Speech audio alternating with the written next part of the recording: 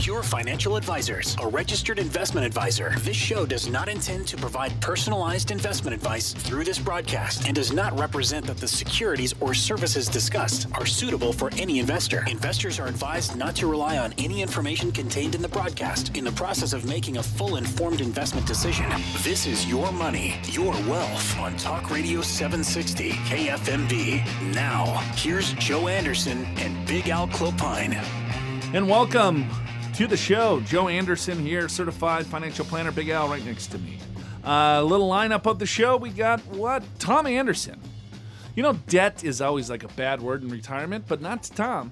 Yeah, he actually is going to teach us why there's certain value of debt in retirement. Right. Got to hear that. Everything that you learned was wrong. Everything about debt you heard is wrong. So, yeah, that'll be interesting to kind of unpack that and see what he's talking about. Yeah, because everyone, you talk about pay off your mortgage, you want no credit card debt and everything else. And I agree with all of that. But in some instances, hey, if you understand both sides of the balance sheet, right, then you might have a little bit more leverage and success. And this doesn't apply to everyone. Because there's discipline that needs to be involved here. There is discipline, and there's certainly, we've heard people talk about good debt versus bad debt, and generally bad debt is things like credit card debt, high interest rate debt, where you're typically using that kind of debt to fund a vacation or buy a new TV, something like that, things that go down in value. And good debt might be like a home mortgage if you have a home that will hopefully go up in value. So you do get that distinction. So I think probably that'll be partially what he talks about, but we'll find out. Sure. Like last week we had Doug McCormick on, and Family Inc. was his book. And he had a similar philosophy in regards to looking at your finances as a company. You're the CFO of your particular family office or your family business. And Tom Anderson, that wrote the book, Debt and Retirement, and what everything you learned about debt was wrong, kind of has a similar philosophy of looking at both sides of the balance sheet, kind of looking at your overall financial wealth as a business. Because most big companies, they have debt on the balance sheet, and they leverage that debt.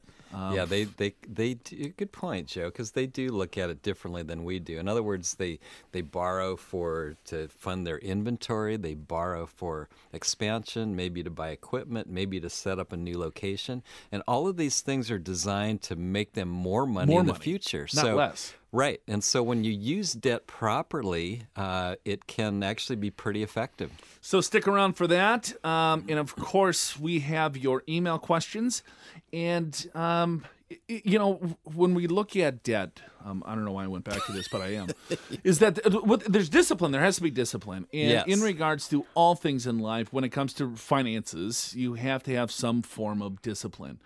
And the easiest way to save for retirement is in your retirement plan through your work.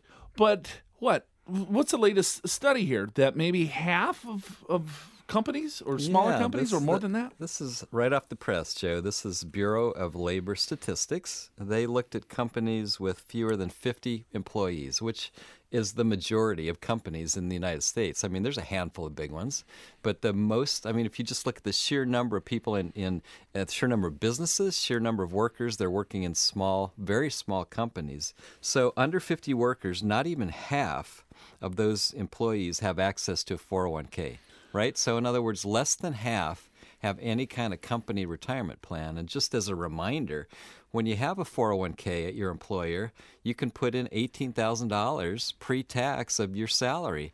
And you know what? If you're 50 years and older, you can do another $6,000, what they call catch-up. So you can put $24,000 in. Now, you might have a next-door neighbor that works for a company that doesn't have a pension plan or 401k plan, and they don't have that same opportunity to put pre-tax money away. So in a sense, it's really a shame. There's not a lot of parity, I guess, in terms of people's ability to effectively save for retirement. Well, we have a new president that was sworn in on Friday, yesterday. Yes. And, with the slogan of "Make America Great Again," right? Yes. In looking at small businesses, and we talked a lot about kind of the proposed tax law that Mr. Trump wants to do, or President Trump Right. would like to do, and so small businesses is a key component of that, right? In building small businesses is kind of the fabric of our company, our country, Right. but hopefully someone in the organization there can fix this whole retirement debacle. Because if there's so many small businesses, and most of those small businesses do not have a retirement plan through their employer, it's very difficult for them to save because of the discipline factor again. Because I can then check a box with my HR and say, I want to put 4% of my income into this plan. It comes directly from the paycheck into your 401k plan. It's out of sight, out of mind. And lo and behold, you know what? After a few paychecks, you kind of even forget about it, and you're living your life and you're saving and you're paying yourself first, which is a key component of financial success. Right. It is, Joe. And it's, almost more disturbing than that is when you look at this little graph that I'm going to kind of read for you, which is, less than 50% of the companies that have 50 employees or less have a 401k plan. But if you look at the number of people that participate in plans, I mean, you're looking at all people, whether they have a plan or not, it's only 33%. So in other words, about 50% of the companies, a little bit less, have a pension plan, but it's like only 33% are actually taking advantage of it. And that's a whole nother problem, right? Which is, man, we got these, some people have the ability to save for retirement, but for whatever reason they choose not to. Yeah, well, and maybe choice is a strong word too. Maybe they feel that they can't because they're living paycheck to paycheck. Right, and and in Southern California that is a big problem because it's a high cost of living here. Yeah, but then most of our listeners, and you know who you are, that make significant income, that are not saving nearly as much as you should. But isn't it funny, Joe? And we talk to a lot of people, and it's and a lot of people we talk to are very disciplined, and they do a great amount of saving, and I'm sure you're one of them. However, we also talk to people that it doesn't seem to matter what salary level they are at. They spend every penny. They always tell us the same thing, which is, I don't have a lavish lifestyle, and there's no way I can save a penny. And what are other people doing? Right. And it's like people that make a third of your income have are 10 saving. times, saving, and guess what? They have 7 figures saved. Right. I mean, if you want me to dive in, I can say, well, let's see. You got biweekly maid service. That's not, if you look at the general masses, that's not something that a lot of people have. Well, yeah. Weren't your neighbors complaining because they saw you vacuuming? Well, I was with an apron on. Yeah, I mean, and Annie, your wife, is mowing the lawn. Well, no, I didn't say that. You said that. No, I said that, and we were talking. She's got the forklift. I was talking repairing the roof. I was talking Well, here's the story. I was talking to a group of guys, and it just came up about how I'd rather. One of the guys said, I'd rather have my wife tell me why she's mad at me than not. Right, and where my head went is, well, yes, me too, and I think part of a great marriage partnership is helping each other out. And I used the example of I'll vacuum the carpets, and then I get crap from my guy neighbors that they see me doing that. Al, what are you doing? You're making us look bad. So I have to close the shutters. Yes, right. Well, that's kind of creepy that they're looking in on you. You know what? You're right. I think that's the bigger problem. What? I don't think the problem is you vacuuming. I think the bigger problem is that your guy friends are peeking in watching you vacuum. I never thought that is a bigger problem. Oh boy. So when we come back, we got Big Al's list of the week. So stay tuned for that. Show's called Your Money, Your Wealth. This is Your Money, Your Wealth on Talk Radio 760 KFMB. Hey, welcome back. Joe Anderson here, certified financial planner. I'm with Big Al Clopine. He's a CPA. What list do you got this week, Al? Well, I guess I wanted to go a little bit different, a little bit off track in terms, because a lot of times we talk about finances and how much to save and retirement planning and taxes. This is 18 questions to ask yourself before you retire, Mr. Joseph Anderson. All right, 18 questions. So I don't know. Let's not go through I don't 18. know how many we'll get to. Just a couple. Even I'll say that. I guess I'll start with the very first one. What does being retired mean to you? So you got to ask yourself that question. I think these are, touchy-feely, softy, Tony Robbins type stuff that I really hate. But I think it's extremely important. It is important. Because I see, I've been, doing this a few years now, right? And when people, our clients, right, they hire us, if they're in retirement, before retirement, whatever. I mean, but when, let's say a pre-retiree, they're 5 years out of retirement. Right. So we've been working with an individual for 5 years, saving money, doing some tax strategies, making sure the portfolio's sound, getting them buttoned up on, their estate planning, risk management, and so on. And then they retire, right? There's a definite shift in the energy of that particular individual where, there's anticipation and excitement to get to that retirement date. But then all of a sudden, once they retire, there's happiness, but also there's a lot of fear. Yeah, there is. For lack of a better word. Maybe it's not fear, but there's some anxiety. Right. Because now I'm not saving. Now I need to take money from the portfolio.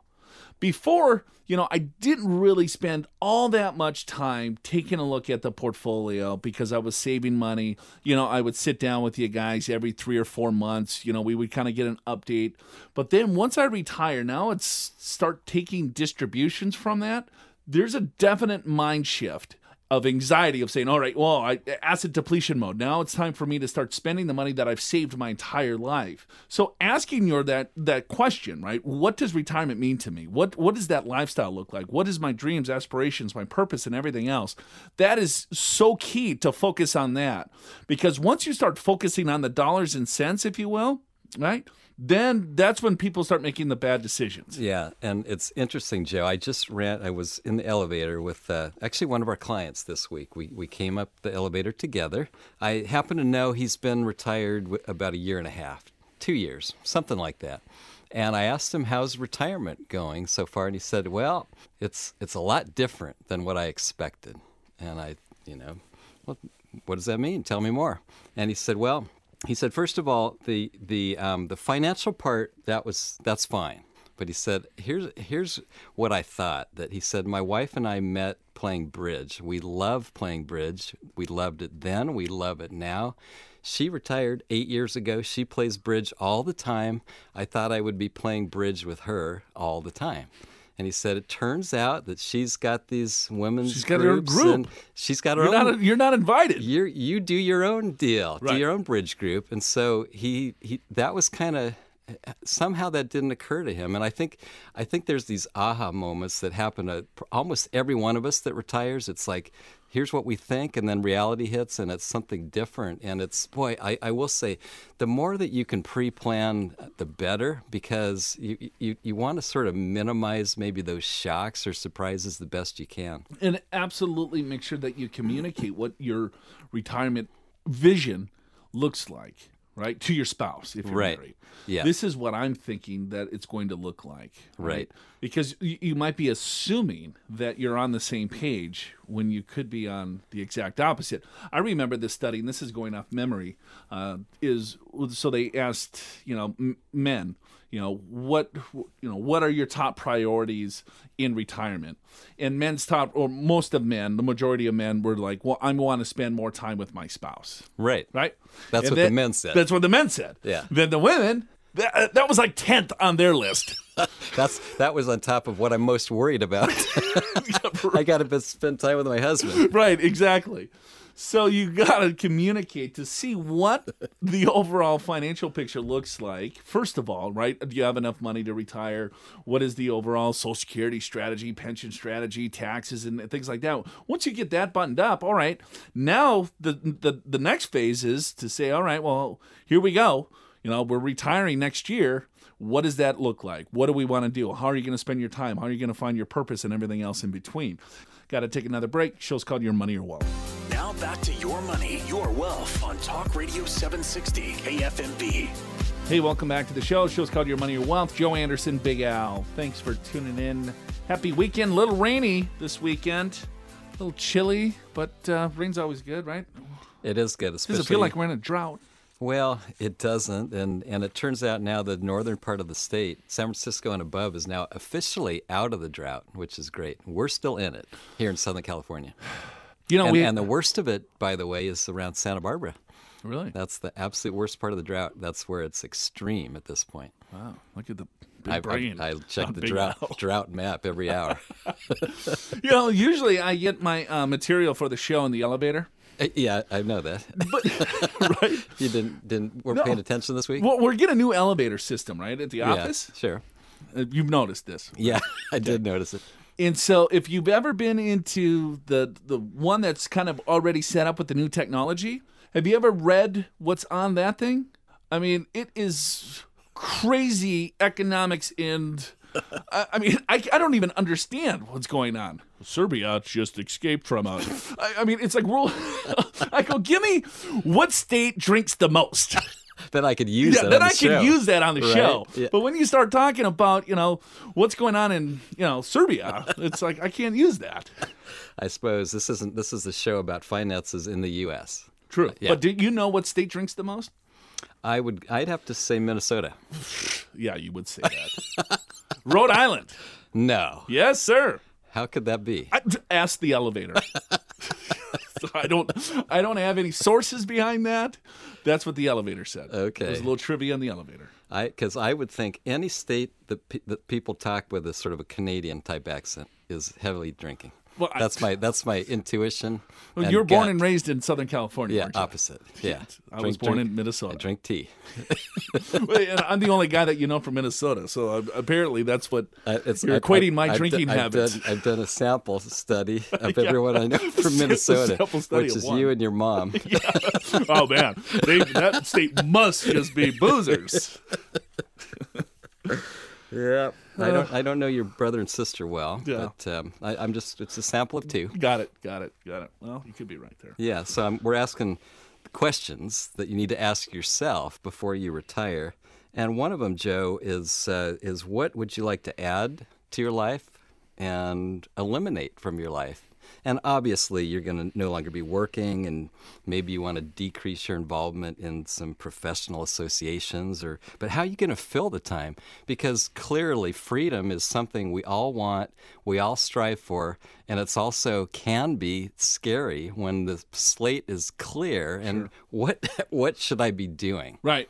Yeah, you want to have that feeling of, man, I am going to be so busy in retirement where I couldn't find time to work. Right. I do think that's the best way to do it. Case in point. Yeah, there father, it is. I can't wait. The father's Park story. Ranger. The father's story and mother. Because when they were in their mid to late 50s, my mom started her first career, college graduate, psychology major, University of Redlands, but essentially raised 4 kids and really didn't spend time in a career. Until she was in her 50s, we were all either graduated from college or in college, and she decided she wanted to be a park ranger. And that started with the state park system in California. And then she went to the national park system, worked at Cabrillo National Monument, which then she went to Yosemite, which is one of her favorite places on earth, is Yosemite. And so think about my dad's standpoint. It's like, well, my wife is moving to Yosemite. Maybe I should think about retiring and be a park ranger too, which is exactly what he did. And what he told me was the 10 years that the two of them were park rangers in Yosemite, in Sequoia, back in Massachusetts, in Santa Monica Mountains were some of the 10 best years of their lives because they had absolute purpose on something that they truly believed in, which was having a beautiful place, a beautiful setting that people could come to. And I remember my dad talking about retiring, and he retired at 57. So I'm behind the 8 ball, I guess. Yeah, a little bit. Yeah. He's probably pretty disappointed in Yeah, probably. But anyway, he was playing French horn in local bands. the French horn. Yes, French horn. Oh my God, that's awesome. He got really into ecology and on and on and on. And interestingly enough, he told me that exact statement after 2 years of retirement. He said, He said, I had this friend that told me when you retire, it's because you don't have enough time to work because you got so many activities. And I think that is a great approach to a successful retirement. The French horn. You like the French horn? You didn't know that? No. See, I knew I'd throw in something new. God, jeez, the whole French horn. Yeah, in fact, Brother Richard plays French horn. I play guitar. My son Ryan plays guitar. Other son Robbie plays ukulele. Robbie, Ryan, and I can play piano. Brother Todd is hopeless. He can sing, right? Get him in the lead singer. Yeah, I suppose. Get the Clopine family little band. I got my younger sister Dana. She doesn't really play anything either. No, got it. Yeah. All right. Well, there you go. There's a little recap of the Clopine family. What other questions should we be considering? Well, I guess a little bit part of maybe getting a little bit more into financing is how do you feel about downsizing? Because a lot of our equity, a lot of our net worth is pent up in our home. Sure. And of course, a lot of us don't want to leave our home. It's our comfort zone. That's where our friends are, our community. If we go to church or whatever our activities, it's there. But in some cases, what we find is when you look at your net worth, the highest percentage is in the home. And then how do you go about taking advantage of that? And of course, one way is to downsize, and that's not the only way. That's an obvious one, right? You have $1 million home, you downsize to a $500,000 condo, and maybe you pay off the mortgage in the meantime and still have $200,000-$300,000 left over. That's a great way to go. But sometimes people overlook other things, Joe, like in some cases, if people live next to a university, they might rent out a room to a college student, or in terms of reverse mortgages. Reverse mortgages tend to have not had such a good name because of maybe abuses in the past, but I would say they're a little bit more worth a look right now because some of the abuses and some of the problems have been cleaned up lately. Yeah. We did a webinar, if you want to go to purefinancial.com, and it was utilizing home equity in several different strategies that you can take a look at. If you wanted to create additional income from the equity of your home, or just different ways to look at the home.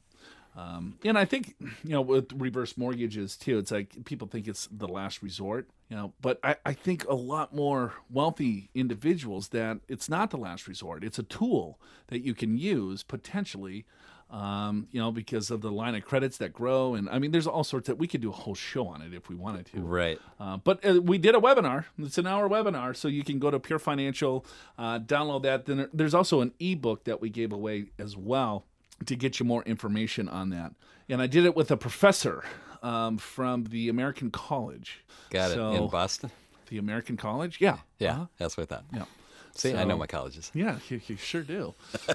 But yeah, so it wasn't from like a mortgage broker trying to sell a reverse mortgage. It was from a professor. Yeah, academia. That really studied, he's on the board of retirement studies of all sorts of different things. I think that's the best way to learn about it because then there's no There's hidden biases, agenda, right? Yeah, there's no hidden agenda. That's always the problem of anything you listen to is, well, what's behind it? Well, what's your agenda, Al? Right? What are you selling? My agenda is to educate our listeners so that they can become more proficient financially and have the retirement life that they would like to live. Well, truth be known, Alan. You got something else? Yeah. Got to take a break. Show's called Your Money, Your Wealth. This is Your Money, Your Wealth on Talk Radio 760 KFMB. Hey, welcome back to the program. Show's called Your Money, Your Wealth. My name's Joe Anderson. I'm a certified financial planner. I'm with Big Al Clopine. He's a CPA. Thanks for tuning in. Stick around. We got Tom Anderson coming up. He wrote the book, Debt and Retirement. It's like, that's the last thing you want, right? Debt and retirement. But he's got a different way of looking at things. So stick around for Mr. Anderson. There's no relation. Yeah, you would think so. Joe and Tom. Yeah. Yeah. I mean, that's a perfect combo, right? I mean, it's very, What's your brother's name? Benjamin? Benjamin. That should have been Tom. Or Jonathan. Or right? John, yeah. Yeah. William. William, yes. Yeah. That's a name in my family. My dad and my brother, middle name is William. Really? Because we had a William William great-grandfather. That's where that came from. My sister's name is Erica. Okay. And she was named after Erica Kane. Do you know who that is? I don't. You know who Susan Lucci is? No. Do you ever watch soap operas? Apparently not. You're vacuuming. You got the apron on. All you got to do is put some soaps on, Clopine. I'm missing out on a whole world, aren't I? Yeah, I guess my mom was a big fan of Erica Kane from, Got it. I don't know. What show was that? I don't know, One Life to Live or General Hospital. Or, As the world turns. As the world or whatever. turns. I have no idea which one it was from, but I know who Susan Lucci is. She was up for 7,000 Emmys and never won, or maybe she really? finally did. Travesty. Yeah, it was. Well, my mom cried every year. All right. Hey, I just got the email bag. Oh, okay. Yeah. So got some good questions this week? Yeah, a couple of them. Okay. So this is the title of the email. Should I recharacterize my traditional IRA contributions to a Roth IRA? Okay. I just realized that I've been making non-deductible traditional IRA contributions for years, while I should have been making Roth IRA contributions instead. In 2007, 8, and 11, I made non-deductible traditional IRA contributions of $4,000, $5,000, and $5,000 respectively. Okay. So a total of $14,000 there, Big Al. For those of you taking score. Is it too late to recharacterize those contributions to my Roth IRA? I did meet the MAGI, Modified Adjusted Gross Income limits for Roth contributions in those years. How do I calculate the net income since I have made contributions in the later years, 2008 and 11? Is this recharacterization going to cost me? Is it better just to leave it alone? Wow, loaded question. I like the question, though, because there's a fair amount to it. So I guess maybe we'll start with the fact that virtually anybody that's working and has earned income can do a regular IRA contribution. As long as you're under 70.5. Well, that's true. I said virtually. Jesus. And however, if here are a couple of stipulations. If you are not in a company pension plan, you can fully deduct that $5,500. Company 401k plan. Yeah, 401k, right. Yeah. Those are different, right? Yeah, that's true. Pension plan, I'm thinking defined benefit. Yeah, okay. I'm with you. Jeez. Every step of the way I'm being corrected. It's like I'm back in school. Mr. Clopine. We got to be accurate, Alan. So you can deduct that $5,500, or $6,500 is the maximum if you're 50 and older, if you're not in a company 401k or 403b or 401a or 457. Got it. Okay.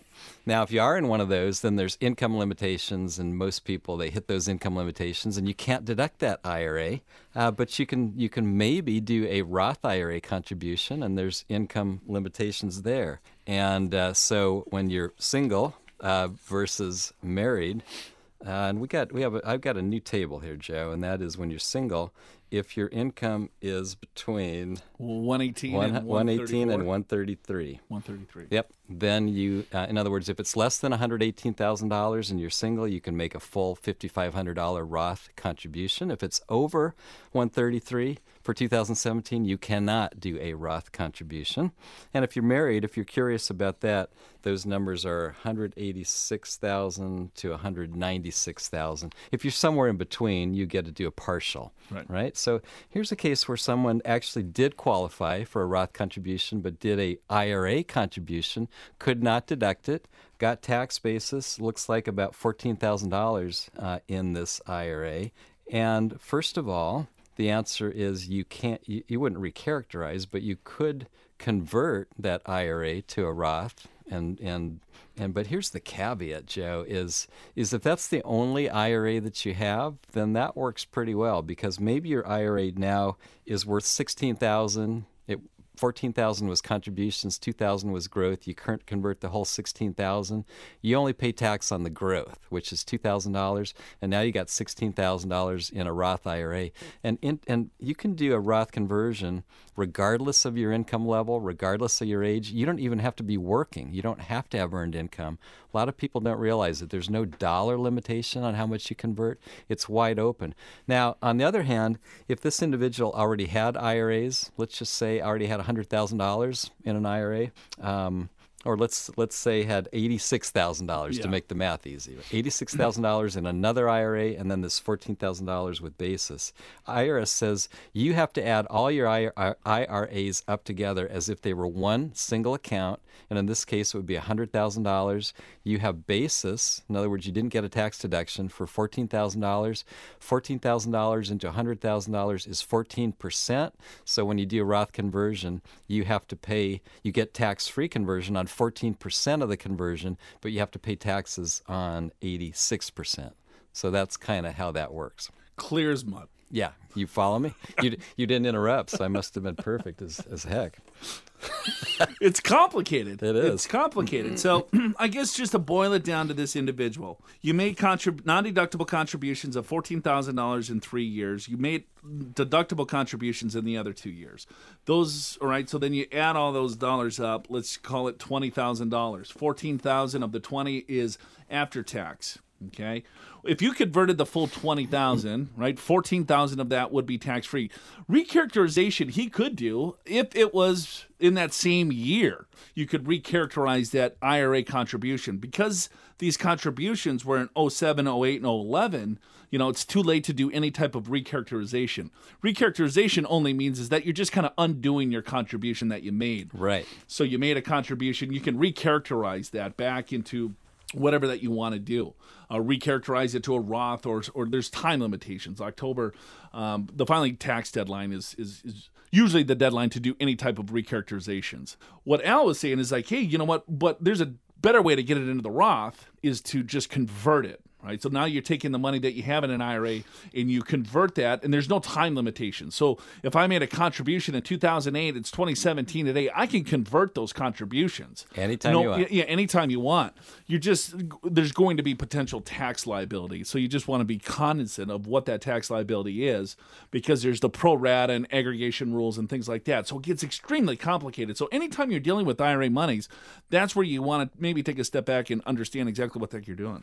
It is complicated, but I do encourage the concept, because when you get money into a Roth IRA, you're starting to take control over your taxes in the future, and control is everything when it comes to your money in retirement and taxes, because in retirement you actually do have more control over how much you pay in taxes, because you have at least some measure of control of which accounts you take the money out of, and each account may be taxed differently. Got to take a break. Shields on your money wealth.